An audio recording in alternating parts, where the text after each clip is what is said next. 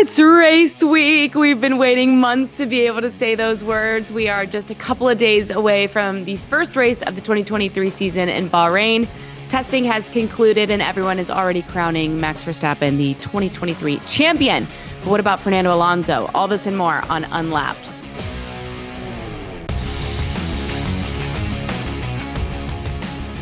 Katie George, Lawrence Edmondson, and Nate Saunders. Remember, if you're watching on YouTube, like this video, leave us a comment, and don't forget to subscribe to ESPN for more F1 content. And if you're listening, hit us with a 5-star review wherever you get your podcast. Gentlemen, it's so good to see you. I have been waiting for this all week because I just want to hear what has been going on in Bahrain. Chirpy little smoke detector we got going on in Lawrence's hotel room. A little bit of a spotty audio and Wi-Fi situation as well because they are on the ground in their hotels in Bahrain. Lawrence, tell me everything. Yeah, you may have just heard it. That was my smoke alarm, which just before I started recording and had everything set up, it decided to start going off. I think it's running out of battery. But yeah, it's all part of the environment here. This is where we are. We're in Bahrain. We've just moved to a different hotel from where we were before. We've been here for, I guess about a week now, just over a week, covering testing and then trying to figure out from all the data that we got from testing who's fast, who isn't, who's in trouble, who looks like they could. There it is. That was the beep if you heard it. Who will spring a surprise podium at the first race. And so, there's a lot to get into, a lot of exciting kind of storylines to follow. And I think right now, most teams are cautiously optimistic, but there's a couple which know they're in a bit of trouble. So, plenty to get into later on.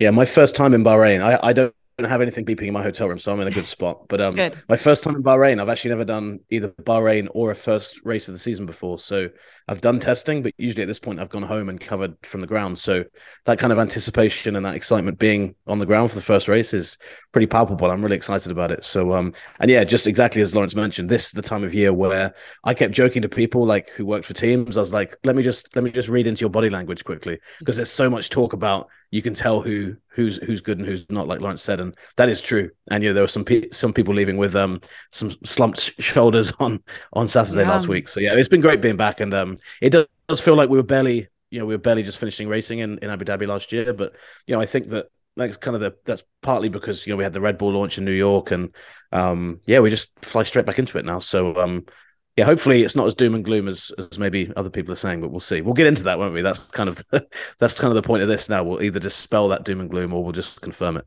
Yeah, let's do it. Did you have to bribe Lawrence, though, to be on the ground with them for the first race of the season this year? Yeah, I couldn't disclose the amount, but, no comment. No comment. I love it. All right, let's do it. Let's dive into testing. The top story was, of course, Red Bull. Lawrence, they looked insanely confident, fast. The entire team, both drivers and Christian Horner, seemed very, very pleased with their testing. Is that what you saw as well? It went incredibly smoothly. And I think the big thing was that they put the car on the ground, and within the first day, they were able to extract performance from it. We saw some of the other teams work through a lot of different setup variables, which Red Bull, of course, did. But no matter where they put that car, it seemed to be relatively quick. And so over short performance runs where they take a bit of fuel out, they still have a fair bit in there, which, of course, slows the lap time slightly. But from those runs, they were the fastest by the end of testing. Sergio Perez set the fastest time on the final evening. And then on the long runs as well, where they tried to simulate a little bit how the car will go in the race and how it will treat its tires, all these incredibly important things for winning Grand Prix. Well, they were pretty quick with that as well. So it's that level of confidence. Also, that the car, it is an evolution of last year's car, but a lot of the concepts are the same, which kind of tells you that they got it right the first time round. And of course, when you're building a Formula One car, that's the best approach to have, because then you just keep adding performance more and more and more each year, each upgrade package. And so they almost certainly haven't got lost over the winter, and they do go into the first race in Bahrain absolutely as a team to beat. It felt a bit like some of the Mercedes years, didn't it, in terms of preseason testing, when, there were a lot of interesting stories and it was just clear, like, everything that was out in front. Ferrari was saying it, Mercedes was saying it from the very first minute we started testing. It was like, that's the car to beat this year. So we'll see. I mean, obviously, it's a long season to develop, but going into the year, I don't think this is how we used to feel about kind of some of Lewis Hamilton's seasons going into those when he was dominating. It was like clearly there in front. can anyone else pull that back? And if you compare 12 months ago, Ferrari just came out of testing in a much better place. I don't think they had a bad testing, but I mean, relative to Red Bull, it felt like they were really, really close to them. Whereas this time, maybe, I don't think they've maybe fallen off, but I think Red Bull have just maintained that advantage out in front. So to that point, then, how far is the gap? How much further ahead is Red Bull compared to everybody else right now? That's the really big question. And we won't know for certain until we get to qualifying. That's the boring answer. But doing a bit of speculation and kind of looking into the times and trying to understand who's quick and not on different tires at different times of the day.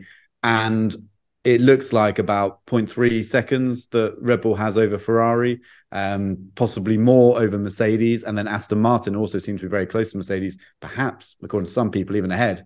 So that's a pretty big gap. 0.3 of a second is a lot. And the other thing that we noticed in the race, again, to go back to how they look after the tires, which is so important for getting the strategy right. Well, the Red Bull seems to be able to just look after its tires, hit consistent times throughout a long run with heavy fuel.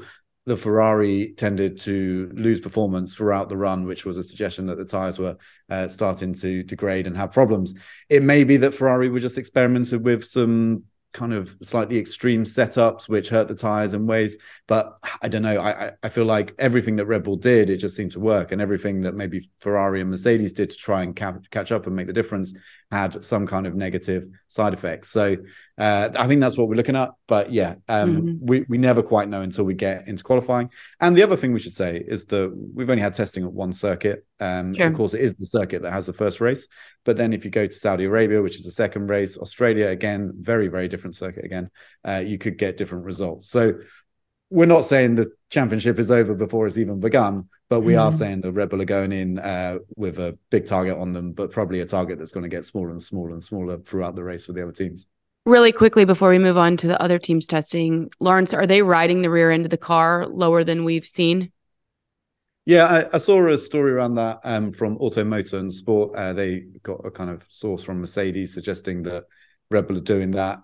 It's impossible to tell from trackside. We're talking millimeters, and I wasn't able to get close enough to go measure it. Get your measuring stick out.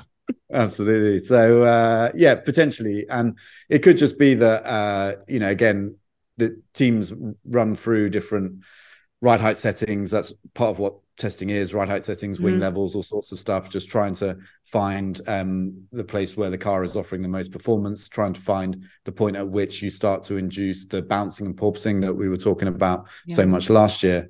So it may just be the case that Red Bull are able to kind of get a little bit closer. But the one thing I will say is that if you can run the car lower, you are going to extract more downforce and ultimately performance from the underfloor of the car. And so if they are able to do that, if that story is correct, then that's probably quite worrying for everyone else. I would think so.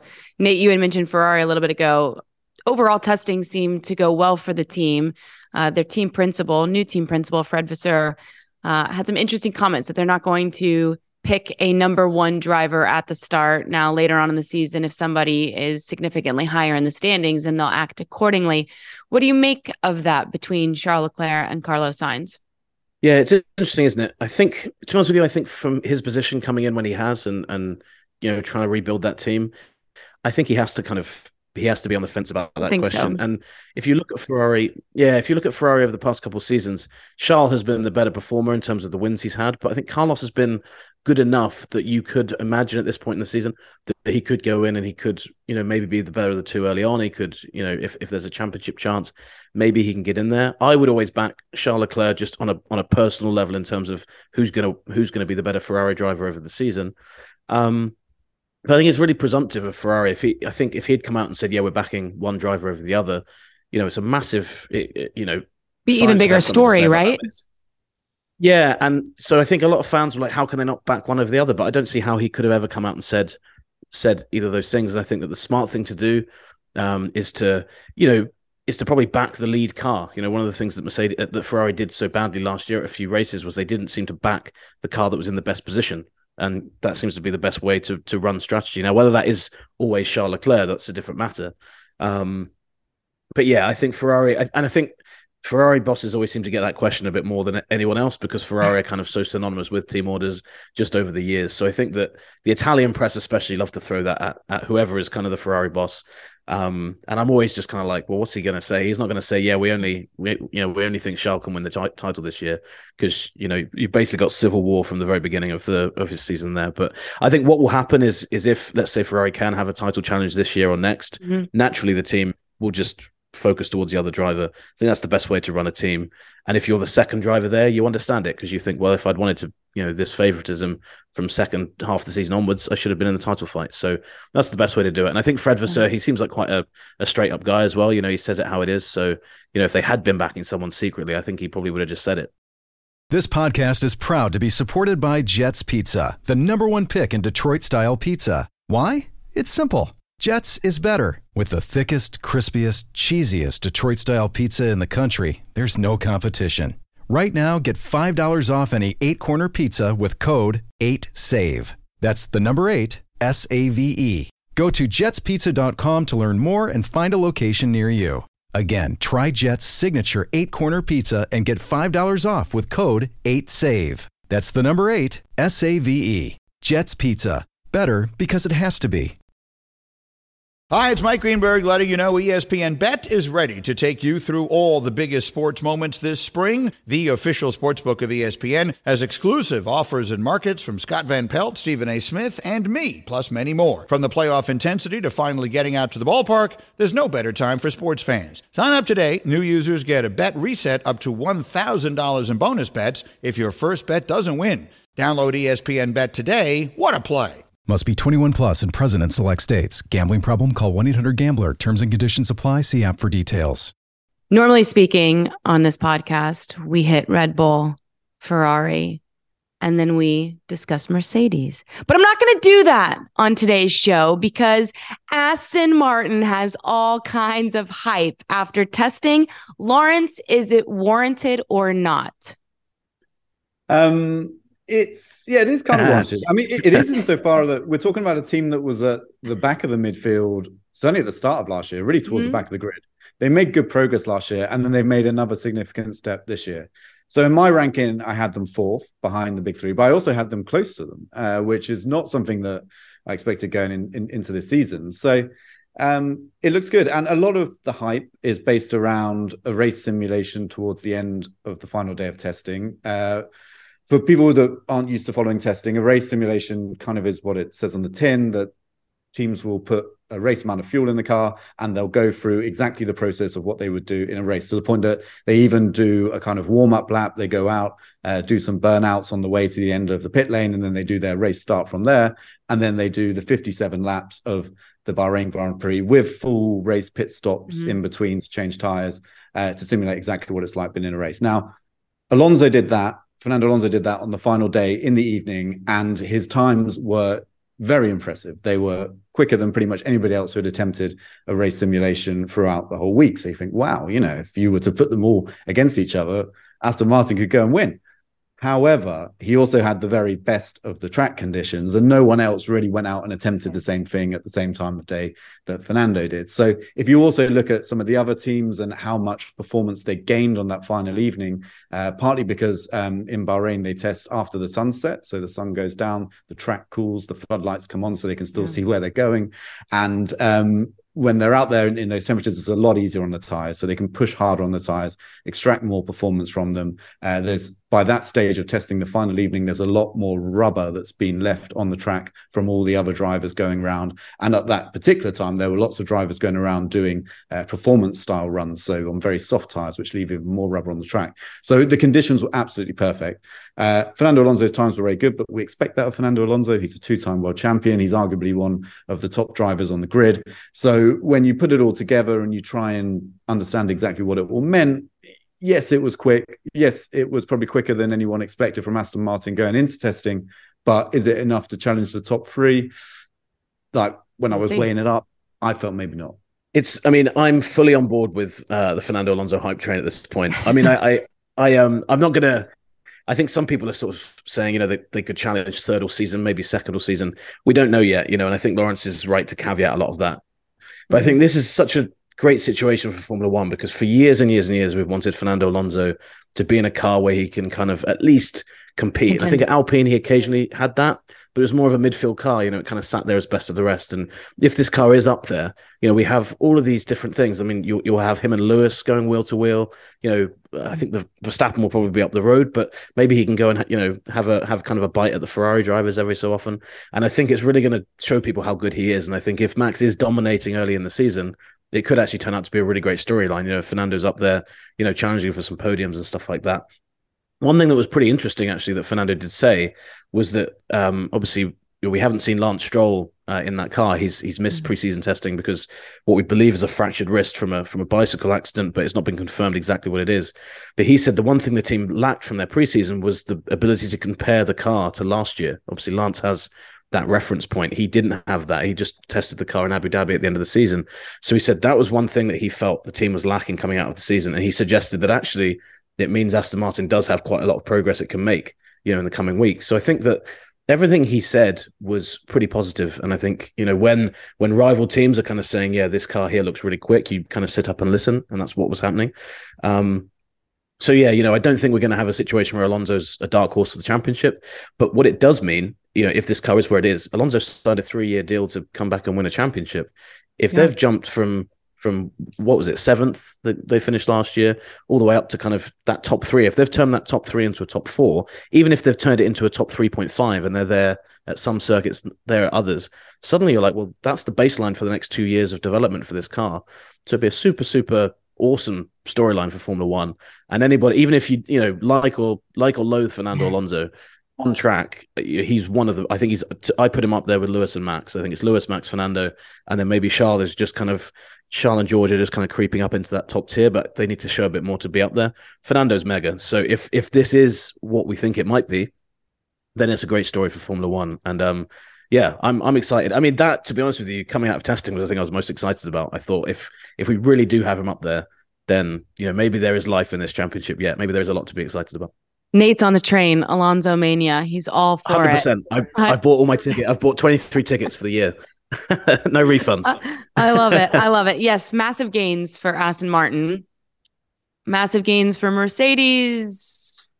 I'd love to get your thoughts because it looked like things were going well. And then maybe one of the most ominous quotes that came out of testing was Lewis saying, we realized we have a mountain to climb, Lawrence. So where would you rank Mercedes and the job that they did during testing? Yeah, I had them off the top 2 teams, so off Red Bull and Ferrari, and then with Aston Martin seemingly pretty close.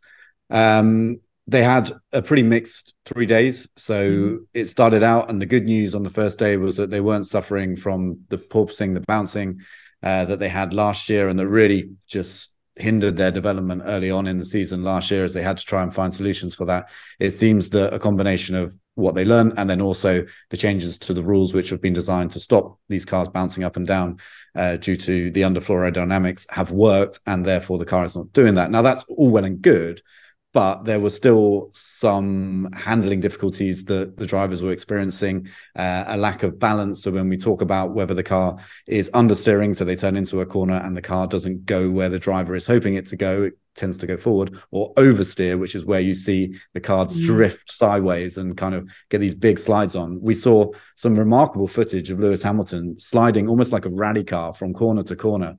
Really just, quite beautiful to watch, but obviously not quick for a Formula One car.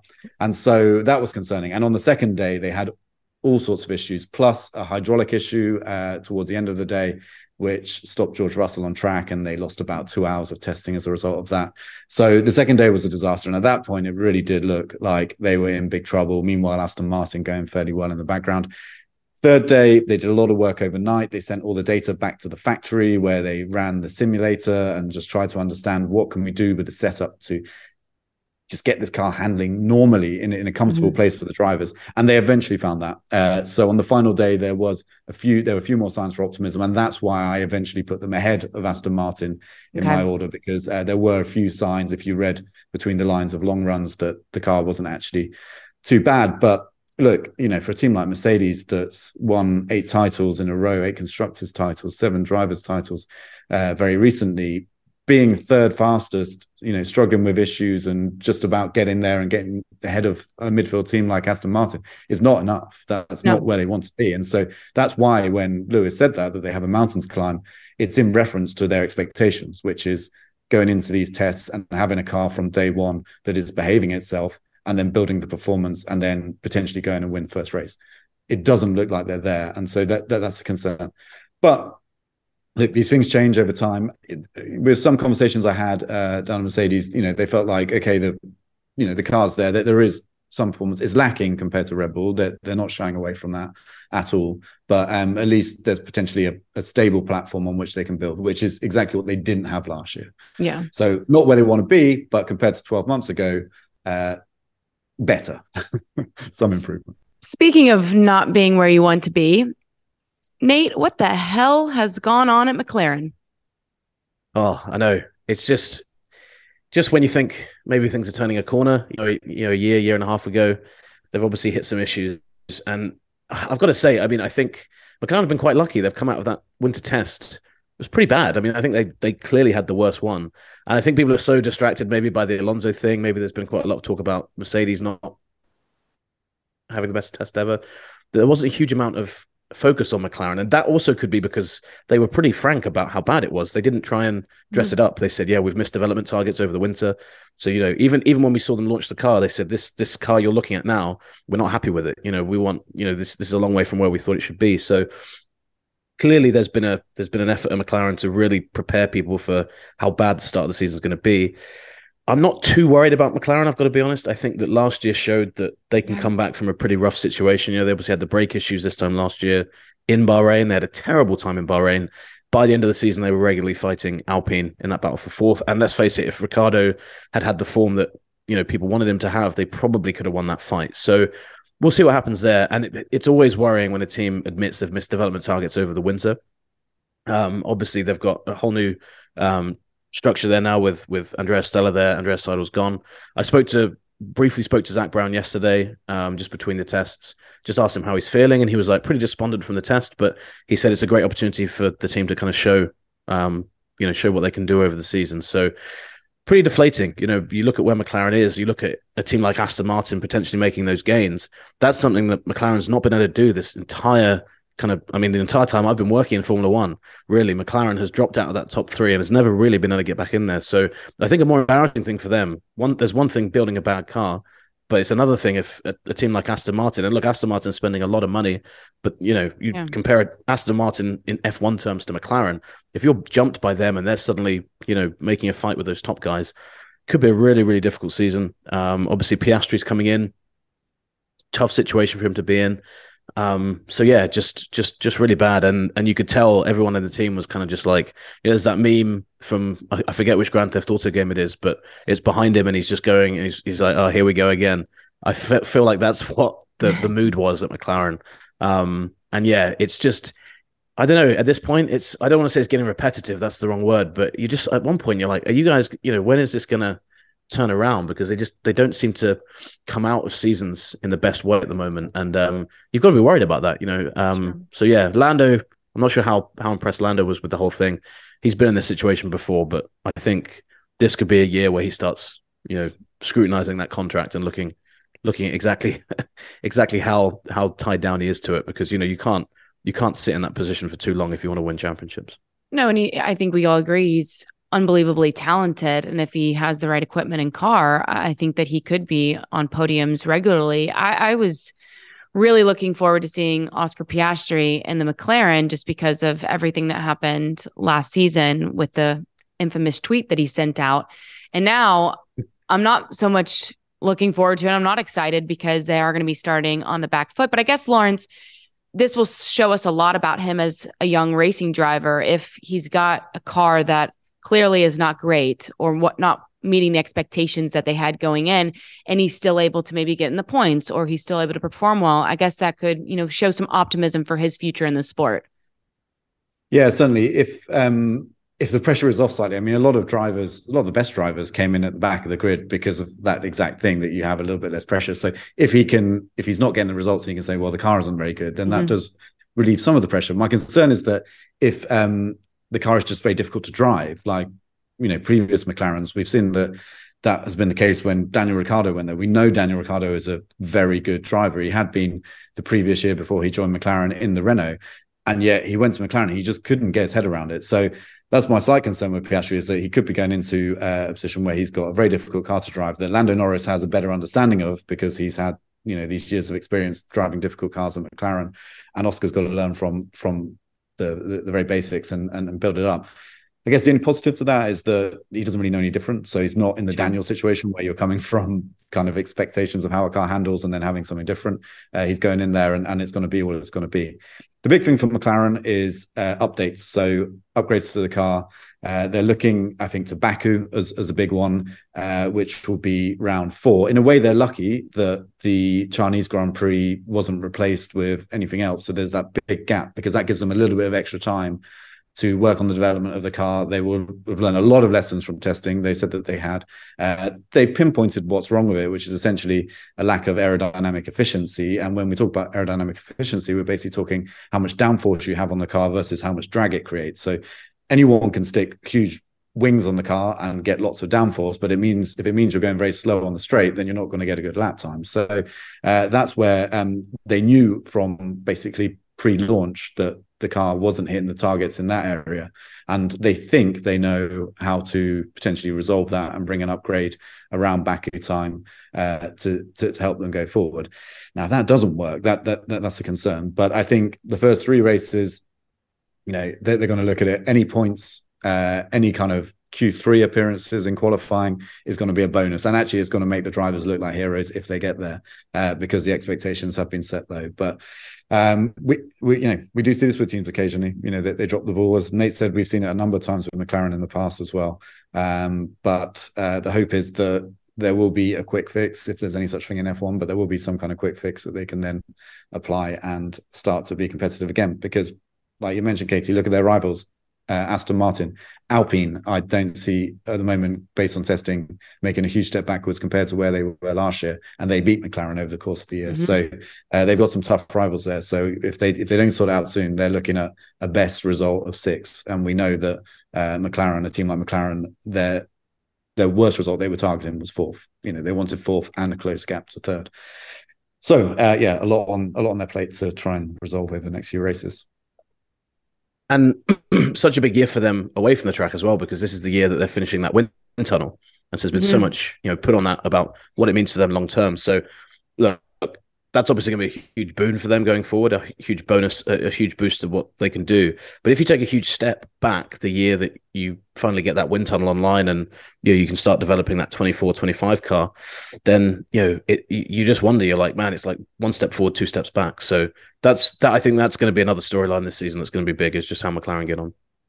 Let's quickly hit Alpine, Alphas, Haas, and Williams. Just quick takeaways from those teams in their testing going into the first Grand Prix of the season. We all know breakfast is an important part of your day, but sometimes when you're traveling for business, you end up staying at a hotel that doesn't offer any. You know what happens? You grab a cup of coffee and skip the meal entirely. We've all been there. But if you book a room at La Quinta by Wyndham, you can enjoy their free Bright Side breakfast featuring delicious baked goods, fruit, eggs, yogurt, and waffles. And really, who doesn't want to start their day with a fresh, hot waffle? Tonight, La Quinta, tomorrow you shine. Book direct at lq.com. Well, as I mentioned, I think Alpine are actually in a pretty good place. They have this weird thing where they never show us like what the car looks like in performance. They never go out and put very soft tires on it and low fuel. But that is consistent with, the last several years of their testing program. They just have a different way of trying to understand the car and therefore maximize performance when it counts. So I'm not too worried about them, despite their lap times not looking particularly impressive. And then I think another team that looked good from that pack is Alfa Romeo.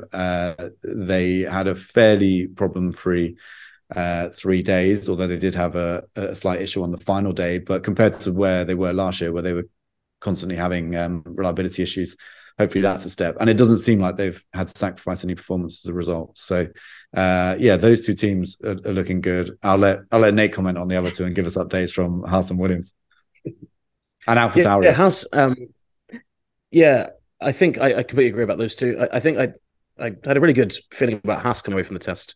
Gunther Steiner said it was, the most kind of flawless F1 test. I think he was talking more generally because, reliability was so good across the test, but he said that was the case for us. We're so used to Haas having kind of drama around them, whether, obviously 12 months ago, they'd got rid of a driver, they'd got rid of a title sponsor. This year, they've got these two experienced guys in the car now. Their runs all seem to go very well. They didn't have any major stoppages or major problems. Mm-hmm. Kevin Magnussen tweeted, he said, every single time I've gone testing, whether it's for Haas, whether it's for any other team, there's been some issue. And he said, this year, everything we wanted to do across all 3 days, across both drivers, we did everything. So for them going into this season, that's fantastic. And I think this year, one thing that's going to be key for them is the fact they have Magnussen. We know what he's about, and they're bringing Hülkenberg back as well. And Hülkenberg's got some great pedigree behind him in terms of his experience. So if that car's competitive, I'm really excited about them. And AlphaTauri and Williams, hard to say, but it's pretty obvious they're going to be at the back. But Williams seems to be in a much better place. They seem, they know the position they're in. And I think they had a more encouraging test. It seems like maybe they've cut that gap. Maybe the midfield is now just everybody from fourth down. That might be where we're at come later in the year. Yeah, we'll definitely see. Thank you both for putting a bow on testing. Let's spin it forward to the actual Grand Prix. As you guys look at it, all the information, the data that you have going into this, what are you most looking forward to? What are we anticipating? Is this just going to be Red Bull's deal and everything else? If I'm being completely honest, I think it is going to be a Red Bull victory. But, this is the thing about Formula One, isn't it? We can go through all the data. We can go through trying to pick out all the fast laps in testing and the long runs and what they mean. And then it can all turn around on the night in this, in this sense for the Bahrain Grand Prix. So, I'm hoping we get some surprises up and down the grid. And like I said before, it is an unusual circuit. So just because we have let's say a dominant Red Bull victory here, doesn't mean that's going to be the case throughout the year. Don't forget that this time last year, Ferrari were the star performers coming out of testing. They went and won the first race. After 3 races, Charles Leclerc had a massive lead in the Drivers' Championship, and ultimately it all turned around. So, it can change over time. Just because we have a one-sided race in Bahrain doesn't mean it's going to stay that way. But you have to say, considering how impressive Red Bull were, and this is the thing, Red Bull don't tend to get it wrong as well. Nate and I were talking about this earlier in the week, that if we had it the other way around, where it looked like the Ferrari had the pace and the Red Bull was catching up, then that would make for a really exciting dynamic, because we know that Ferrari on a number of occasions last year struggled with strategy, struggled with reliability, dropped points. So if they had a fast car but were dropping points, it'd be great. And Red Bull, you expect to be immaculate in races. But look, these things do change sometimes. Ferrari have certainly tried to address that. They made some changes to their pit wall as well going into this first race, which previously they told us they weren't going to do. So clearly Fred Vasseur has got himself there. He's looked at what went wrong last year, and he's not afraid of making changes. So if there's a sign of hope for Ferrari fans that they will be able to challenge Red Bull over the course of this year, it's that they have a new boss in there who's clearly willing to make change if he thinks they need to make it. I was getting some PTSD there when Lawrence mentioned Leclerc's big title lead last year. I mean, that seems, I still can't believe he lost, he didn't win the championship that year. But I think it's going to be important for fans to just kind of temper their expectations after the first race, because, we have such a long Formula One season now, and one thing I wrote today, we had, everything, your guide to everything you need to know about the season on ESPN.com. And I said that even though Max does look like favorite right now, the pace is ominous. Let's not forget about that wind tunnel penalty that Red Bull have later in the year. They have the least amount of wind tunnel time anyway. They've got that penalty. So if Ferrari and Mercedes, especially Ferrari, if they're in a good spot in terms of they're not too far away, if they can outdevelop Red Bull during the season, if they can just make sure Max doesn't completely, obliterate them early on in that point standings, then it might get interesting later in the year. And we saw last season the issue that Ferrari had was that they just did not win after the summer break, and Max just ran away with it. So if they can just keep him honest, if they can just, stack up some wins when the car maybe isn't the best, then I'm going to keep some hope that maybe we can see the title going into the latter part of the season. But yeah, Bahrain, if Max wins it by 50 seconds, it's going to be very difficult next week for us to say that. But I think, it's worth keeping that in mind.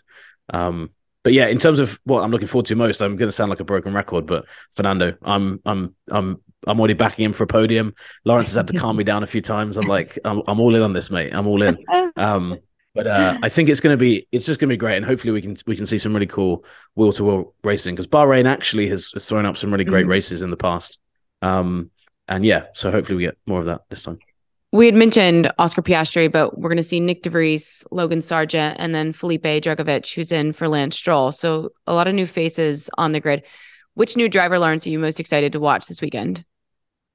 Well, I think in terms of who's impressed the most getting to this point, it's got to be Oscar Piastri. The guy's an F3 champion, F2 champion, back-to-back years, had to sit out last year. Anyone who's watched Drive to Survive will know what happened then when he managed to get himself out of an Alpine contract and into a McLaren, which now doesn't maybe look like such a brilliant move. But, these are long-term decisions, not based on just one set of testing. So he's the one I think most people are eager to find out how good he is. And against Lando Norris, that he's going up against a very, very serious benchmark. So if he's close to Norris, then we know that he's really one to watch for the future. But yeah, Nick DeVries is another one. He's pretty old for a rookie. Of course, he's not entirely a rookie because he raced at the Italian Grand Prix last year, standing in for Alex Albon when he had appendicitis. So he's a very experienced rookie, coming in with experience in Formula E, experience as a Formula One kind of test and reserve driver, simulator driver, and of course, F2 champion several years ago. So I like that he's getting a chance to show what he can do. I'm not sure what it says about Red Bull's young driver program, that the AlphaTauri seat, which traditionally has been given to Red Bull's up-and-coming talent, is now filled by a former Formula E Mercedes driver who's 28 years old. But, great to see a guy who's clearly talented given a shot. And then, of course, Logan Sargent, I'm excited about because he's an American driver. We're ESPN. That's going to be fun. But, we'll have to wait and see how he gets on. I think he's got the toughest job of those three permanent drivers coming in this year, just because the Williams is probably going to be towards the back of the grid. And as we've seen in previous years with Alex Albon, he's no pushover. Nicholas Latifi, struggles to get close to him. So, Logan Sargent has got to, make the most of what he can, because if, say, there's unreliability early in the season and he gets a shot at points, if he can get them early on, it will be such a big boost to his confidence. So, fingers crossed for him too. Yeah, Lawrence stole all the answers, but no, it's all good. It gives me less to say. But I think on DeVries, I'm so excited about him. I think that he for ages it seemed like DeVries is just another talented guy that didn't make Formula One. And talking to AlphaTauri at the weekend, they were saying, obviously, does it feel like you've got a rookie? And they said, well, not really. He knows what he's doing. He had 3 Friday practices last season with 3 different teams, one of which was Williams, who he raced for in Monza. And they were saying that, and this sometimes comes across badly, I think, when it's written down, but they said he's already being quite bossy, quite demanding with what he wants. And that actually is something that not a lot of drivers immediately do when they get into Formula One. They're quite timid. They might not throw their weight around. And I think that DeVries has been around in other series so much. He knows the type of car he likes. He knows how to extract the best from a car. And I think that that's a really encouraging sign for them, because I think one thing with Yuki in the other car is that maybe he's not always completely certain what he wants. I think that it's going to be interesting, actually, that dynamic, because I think DeVries could very quickly become the kind of the lead driver there in terms of just consistency. So I'm really excited about him. People have talked about, will Ricciardo get a shot at Red Bull in the future? But if DeVries knocks it out of the park at AlphaTauri, Max is a really big fan of DeVries. They're good friends by all accounts. So you could end up in a situation where Red Bull look at it and say, well, we might as well just go completely Dutch for the foreseeable future and stick him up there. I'm getting way ahead of myself, but that, Lawrence mentioned the driver program. I think DeVries is in a good spot. And even if it's not Red Bull, I think he's going to, if he establishes himself this season, I think he'll be in F1 for a few years yet. So just a late bloomer. We love a late bloomer as well. It's a great story. Nate's just oozing confidence every which way. Just about everyone.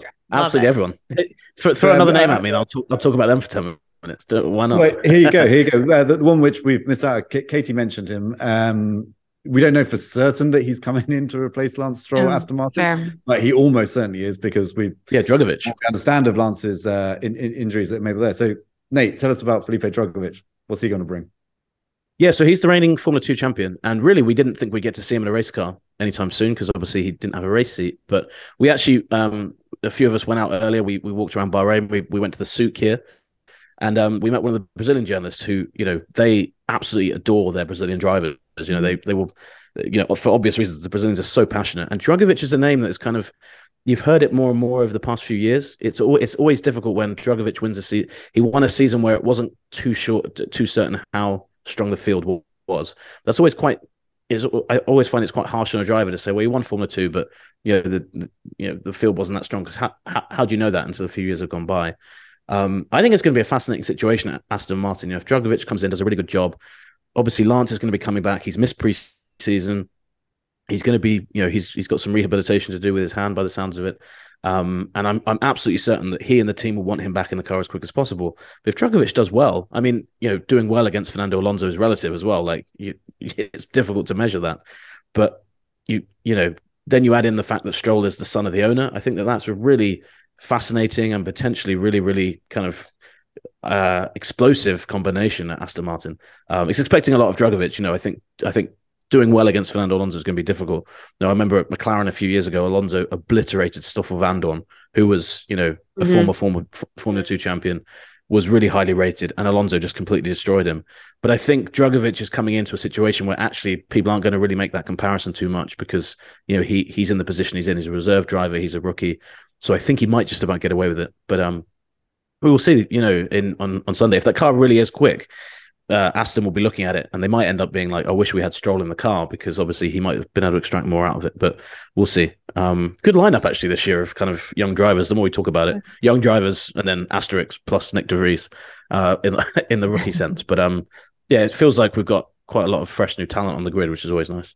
Am I right in also saying that this is the first time we have like every F2 champion on the grid? Like if I want to say I read that, and I'm just now chiming in and ruining the flow of the pod, but I want to say I read that earlier this week. Maybe since it's been renamed Formula 2, but I wouldn't be able to. Oh yeah, you mean okay?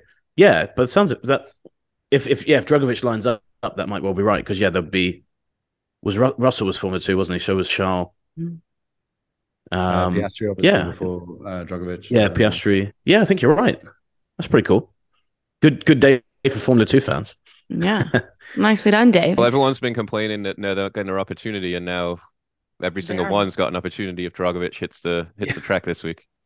No, but I do think it's interesting. Like I put the cart before the horse by saying, Dragovic is in for Lance Stroll. With that, though, what is the timeline here? Like, I know that they said they're going to give Lance every ample opportunity to get back into the car before the Bahrain Grand Prix, but if you're not a part of practices, if you haven't been through testing, I mean, like, what is a realistic timeline here for him to actually be able to perform well in that car? Well, we don't know the extent of injuries, so it's hard to know like what he's got to basically rehabilitate from. But I think realistically, if you're coming in midway for a season, it's never easy. We saw last year Daniel Ricciardo missed testing because he had COVID, or the final test. He was in the first test, missed the second test. We had 2 that year, and I think for a while he kind of struggled because he had these fundamental issues with how the car was handling. So it's a lot to be just thrown in with zero experience in the car and go straight into it. So and when Fernando Alonso is your teammate, that's even harder because there's no let up from the other side of the garage. So it'll be a struggle, but then you don't really have any choice at that stage either. He's better the sooner he can get back in the car and he's able to do so, and assuming he's got full movement in his wrist or his hand, whatever's injured, then he's going to obviously want to be in there and just learning from every session. And over time, he'll be able to get back up to where his natural level is. So I think people listening to this might already know, because I think Thursday is what I was told is when the team's aiming to say bye. So we'll see. But yeah, it should be in the next kind of 24, 48 hours from us recording. Do you know what time it is? It's prediction time. Best part of the pod and the season. And this is being tallied. The records are being kept and compared throughout the entirety of the season, gentlemen. Who would like to go first? Receipts. on my handy dandy notepad. I'll jump in. Okay. I'll jump in straight off the bat. 1, 2, 3. So I'm going to be boring, and then I'm going to be very, very hype trainy. Oh, we know where this is going. You say Max to win ahead of Charles, and then dum. I mean, you know where this is going, right? Fernando Alonso. I've already written it down. I really think.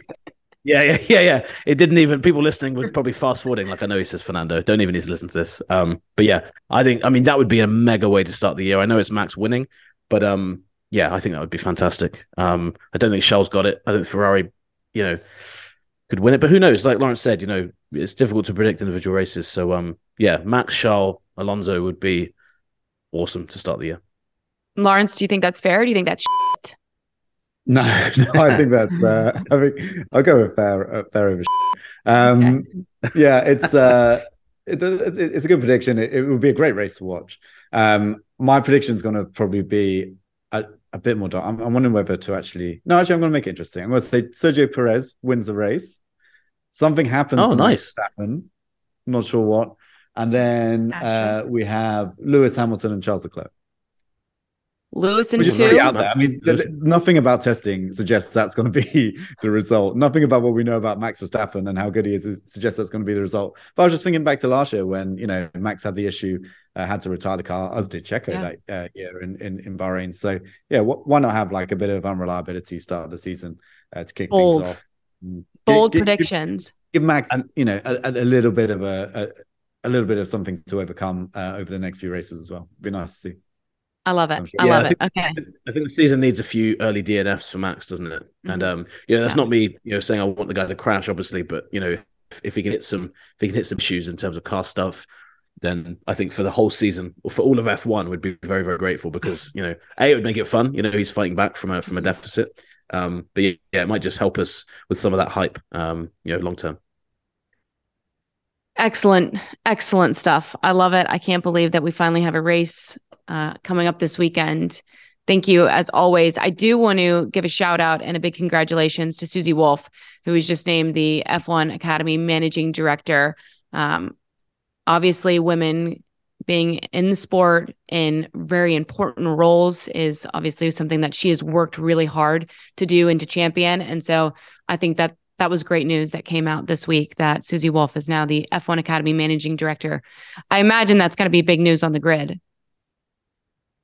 Yeah, it was. And we've kind of been keeping tabs on this since Austin last year, which is when, the news kind of broke. We were one of the outlets that kind of got wind of that first. And it was interesting at the time because obviously W Series at the time was struggling and, people were wondering how it matched up. But I think it's done a really good job in how it's brought it together. I spoke to people at Formula One and I think some people were surprised there weren't a lot of F1 circuits on their first calendar. There's only Austin is when they double up, but it came together quite late. And I think that finding gaps in those schedules was difficult. And obviously the obvious gap in Austin has been caused by the fact that W Series looks unlikely to continue this year. So that was quite an easy step for them to make. And yeah, I think Stefano Domenicali's been very, very clear that, the goal isn't to find a Formula One driver for 2024, a female Formula One driver. It's to completely change, the how that ladder looks and to hopefully have one, within 5-10 years. And I think that the Susie being there, she's going to come up with a long-term vision of how to do that. Obviously, she came as close as anybody has recently in terms of getting there.